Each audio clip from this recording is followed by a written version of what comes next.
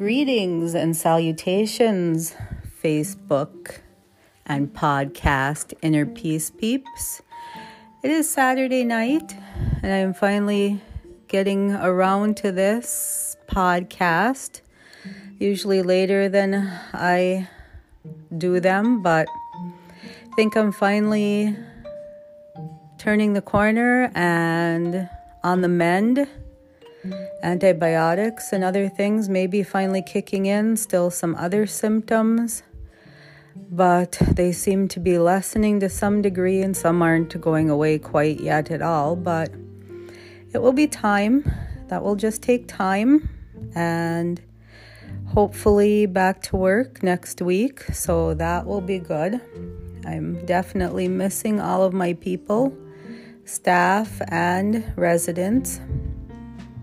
And I also miss kiddos. Oh, my grandson's birthday, and I haven't even been able to mail out his birthday gifts yet, which makes me feel horrible. Haven't seen anybody. Talked to my dad once. My sister FaceTime, so that was nice. I got to see him too, and he was, I think, relieved to see me. So technology is good sometimes. Let's see what else is happening. I still can't believe the weather. I will talk about that again because it just seems unreal that we don't have piles of snow, and I am not complaining about that whatsoever. That's for sure. It's just odd to look out there and not see the snowbanks, and it's the beginning of December. Oh, okay, I'm still a little short of breath, but not as bad. So we'll get through this. Everybody will. And I think the topic today, something that has been coming up a bit in the recent weeks and discussions with people, and it's about giving. Lots of us probably were raised by being told it's better to give than receive. You know, that you give, because there's nothing more until there's nothing more to give, and then maybe even give some more when you're tired or you don't have the money or you don't have the time. And usually that place of overgiving, as it's called, comes from a place and people with exceptionally kind hearts, because they want to make sure that everybody around them's taken care of and they have what they're needing, and just making sure that, you know, always everybody else is taken care of. Their needs are first, and the overgiver is placed on the back burner and becomes so tired that they end up going into a hole, kind of like a bankruptcy, emotionally, physically, spiritually, kind of bankrupt, and just drained and wiped out, exhausted, because they have given so much. I mean, some people actually get physically sick. Some people just need to shut the world off for a while and vegetate and not feel so burdened. And lots of times that overgiving, once it gets to a point, it's like it's a one-way flow that they've been giving, and they finally realize that there's nothing in return. And sometimes that's okay. Not that overgiving is a problem all the time, because lots of times it does come from, like I said, an exceptionally kind heart, and people want to make sure that everybody's taken care of. But when that overgiving leads to the illnesses, leads to feeling drained, leads to maybe feeling some resentment, then that's when those behaviors have to be looked at. You know, there are a lot of questions that people can ask themselves about why they're giving and how they got to that point, and is it something that's actually coming from a place of joy, and is it heartfelt? Or, you know, are they so far down the path that It's the ultimate form of selflessness, and it comes from an inability to receive. And if that's the case, then that's not a healthy form of giving either, even if it's from being so generous, because people need to learn how to receive. And sometimes even if they do get anything, the overgiver feels uncomfortable, doesn't feel good about it. They're unable to accept any gifts. They're unable to ask for help sometimes with things. And as I said, sometimes it can get to a point where they're feeling like they're morally obligated to be giving, or they think that that's how they come to be appreciated and loved and get attention. But they don't like it when, people give to them because they don't want to be put in that awkward, uncomfortable spot. Sometimes even it might not be a huge thing that an overgiver receives, but they might feel like it's a grandiose gesture and they feel uncomfortable and they don't want to accept it. So once people are feeling like that, you know that there are some issues, and sometimes those issues stem from depressed thinking, that they'd be a better person if they gave more, that people will like them better, that if I keep on giving in a relationship, that's the same as I love you, and once I do this for me, then you will love me, and it's more out of a duty and trying to keep the relationship going and feeling like they will finally get something back. And if that's the kind of thinking that it's coming from, then there'll be problems with the resentments and things. So once some patterns are identified and you realize that you're an overgiver, you have to put things on pause. Before we used to have the easy button. Now we have to have the pause button, and hit that right there in the moment in time when you think that you might be going into a situation that you might be overgiving. Because you want to make sure that you break out of this self-sabotaging behavior. And I'm sure you see other people around you that don't engage in this, and they have healthy boundaries. They know when to say no, and they don't overextend themselves. And the thing is, most of the time when people do that, they're healthier, they're happier, they have a well-balanced life. We'll be going over some other things to look at if you think that you're an overgiver. Not just feeling uncomfortable or the reasons why you're overgiving, but just some things that might come up.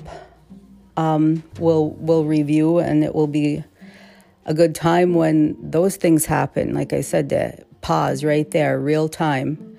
Somebody's asking you to bake something over the holidays and you don't have time, then you don't have time, or maybe you just bake half of what you thought you would, because if you start thinking, oh, that's not enough, I can't do enough, I can't do enough. What is enough? Maybe somebody else is good with making a dozen something, and you think that, nope, I have to make 6 dozen in order for it to be just perfect. Well, that doesn't always have to be the case. How much is too much? And before we get into this anymore, please don't get me wrong that giving is good. Giving is good when it comes from a generous, kind heart, and it's coming from the right place with no expectations, and it's actually generous giving, not over giving, but generous giving. And it's done with good intentions and completely out of love, and nothing is expected in return. So there's a difference there. But when it becomes a problem for the overgiver, and, like I mentioned, the draining, the wiped out, the becoming sick, maybe even financially going into a hole because of the money, and the money that's being put out by giving to everybody, then that's when we need to examine and maybe make some changes. So the number one thing when you do this and it's identified is that you want to make sure that you're giving back to the number one person, and that you are filling your own vessel up with love and respect and giving back to you, because you cannot pour from an empty vessel. So you have to make sure that you are practicing self-care and self-love. And that does not at all mean being selfish. That means that you are watching out for you so you can be there to help people and to keep giving on a level that you will become comfortable with, instead of over-giving and exhaustion. So first off, the changes are going to be made, and you'll see them come back to you in how you are going to be treating yourself and things that you are going to do. So I think we did a podcast before too about self-care and self-love. And you definitely have to fill up your number one vessel first, which is you, and you have to save some energy for you. So that might look like, not working 10, 12, 15 hours a day. And once you find some other things and discover some other things to save some energy for you, you'll probably notice less illness, become happier, less stressed. All of these things are byproducts from self-care and making sure that you do have boundaries. So I know I mentioned a few things a little bit ago about what to look for if you're feeling uncomfortable or you're giving because you expect something in return. But we'll go over a few more things when you can hit that pause button. So usually when you're giving for a right reason, you know it from the start. But if you give and you can't decide if it's for a good reason or not, then possibly there are some negative attachments to it. If you're thinking, well, if I do this, then, when I ask him or her, then they'll do it. You expect something in return. So that's not giving from generosity. When you say yes and somebody asks you something, like I mentioned, the baking, and you say yes, even though you really don't want to, or you don't have the time, you're already stretched too thin, you're already stressed, there's too many things going on, and you still say yes. Hit that pause button, think about it. Maybe don't give an answer right away. Say, I will get back with you. You have to check some things, whatever you have to do, so then you can really feel into that to see if you have the time and the effort and the energy to put into it. Or when somebody asks you if you can help out maybe with a benefit or things that might be going on, and you're busy, you're always too busy. Those are your words that you're saying all the time. Are you too busy? Are you overextended? And if that's the case, then maybe you do have to step off and say, no, I can't help with this right now, or rearrange and step back in some other places. If it's something that's really mattering to your heart for you to do and help out with, then maybe you have to step back in some other areas of your life. Or if you're apologizing all the time for feeling like you're not giving enough, people are happy with whatever help, with whatever is given to them. Most people are so grateful for small gifts and knowing that they're being thought about. So lots of times in our heads, we have these big plans of what we want to do and how things are going to go, and so big. And that's things that we create on our own and that other people don't think of, especially when giving is a surprise. There was no expectation there of what the person was going to receive to begin with. If you actually find that you do not have any time for yourself, you go to work, you're volunteering, you have family, you have kids, you're doing the shopping, maybe you have a couple of different jobs. And if you're finding that you do not have any time for you, or saying that you don't have time for something that you might enjoy, bands, listening to music, book clubs. I know lots of this stuff isn't going on right now, but if you don't have time to just simmer down for a little bit, sit down and do a crossword puzzle or something for yourself, then you know that you are just overextended too far. Or if you are constantly saying there are not enough hours in the day for everything that you have to do. If you say that, then you probably have too much going on and have to look at where all your time and effort is going, and can some of these things even be delegated? Can they be given to other people, whether it's at work or at home? Can some of your tasks be checked off by somebody else? Are you feeling a little more cranky or crabby than joyful and happy? Do you feel tired and sluggish instead of well rested? And I know when I'm overtaxed, I definitely have a lot less laughter in my life, and I do not like that. I'd like to laugh. So when I notice that things are becoming a little too serious or tense and I'm not laughing enough, I know that times are too stressful and I need to back off. And I think I already mentioned, many, many hours that you work in a day, well over the 8. That's the usual. And routinely maybe working 10 plus hours a day. That's not good, because that's not a healthy work-life balance either. Getting sick and being forced to rest, and sometimes illnesses lasting for a while, or getting weird illnesses. So those, again, as I've called them before, 2x4s upside the head. What do you have to do? God just gave you another 2x4 upside the head. What are you going to do to change it this time?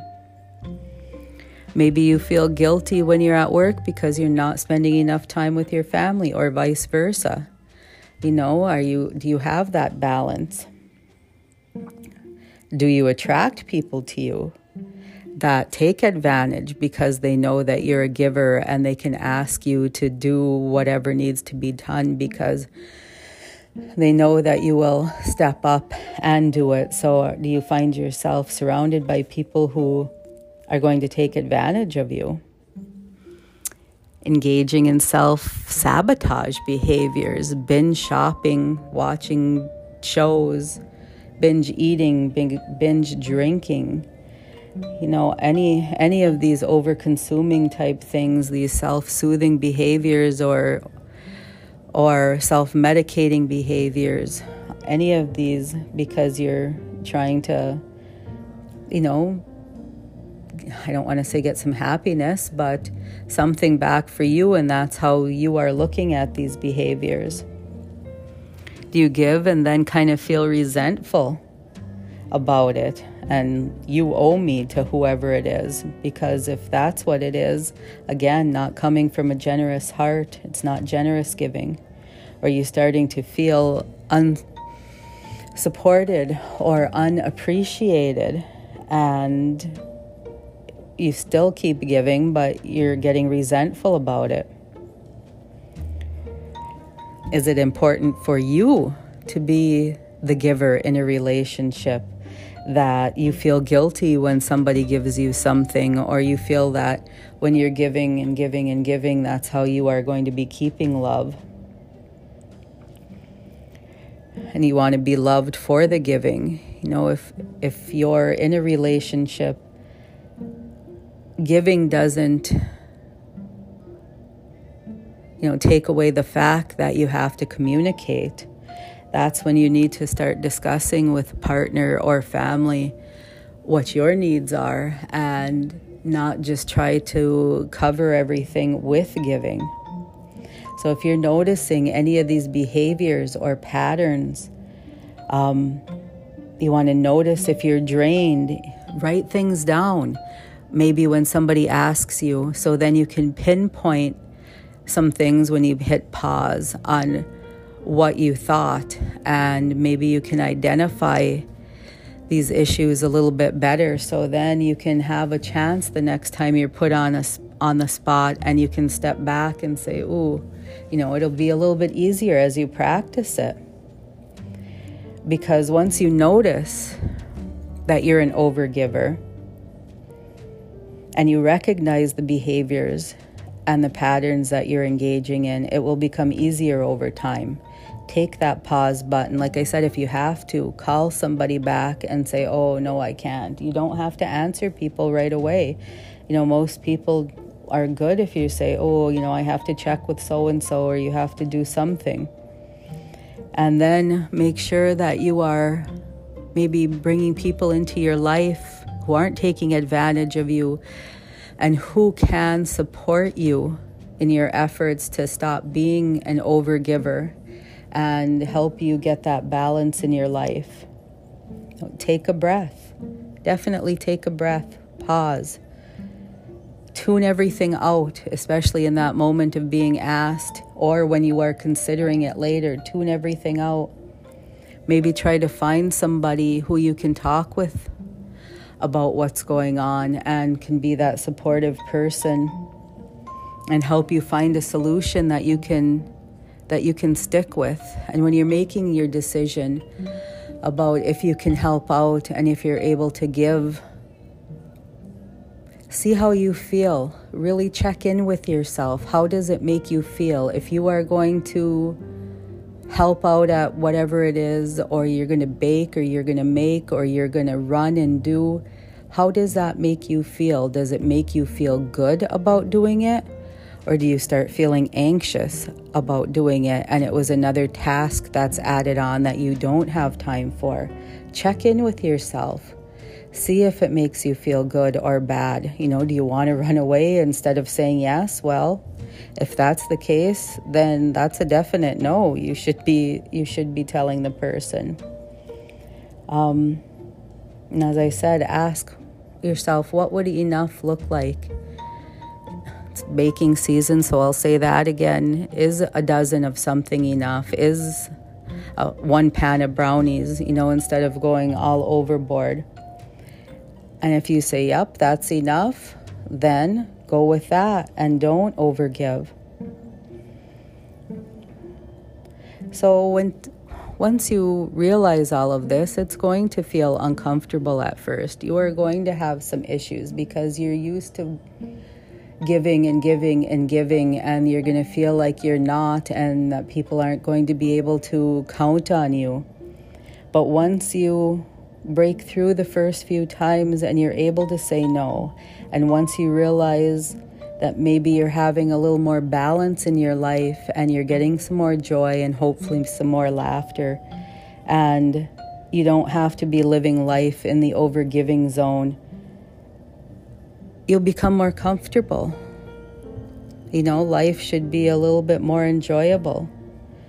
It's all about choices. Always, all our choices. We have the choice every day on what we can do, how we can react to people, how we can answer people, how we engage with people. We have choices every single day. And you have a choice to create new behaviors, new patterns, healthier patterns, and operate from a place of self-love, which again does not equal selfish. So once you check in with yourself, if you decide that you're an overgiver and that you have to make some changes, be sure that you are taking care of you. You can still take care of other people. It just doesn't have to be on a grand scale. So make sure that you're taking care of you so you can be there to take care of others and be there for others. So my thoughts again on overgiving versus generous giving. Check in, make sure that where you're coming from when you give is a place of heart. And you don't overtax yourself by giving too much. I think there's enough craziness going on in the world that we don't have to have such high expectations set of ourselves. So anyway, peeps, that is my spiel for tonight. And I hope everyone is doing well. I will definitely talk with you all soon. you.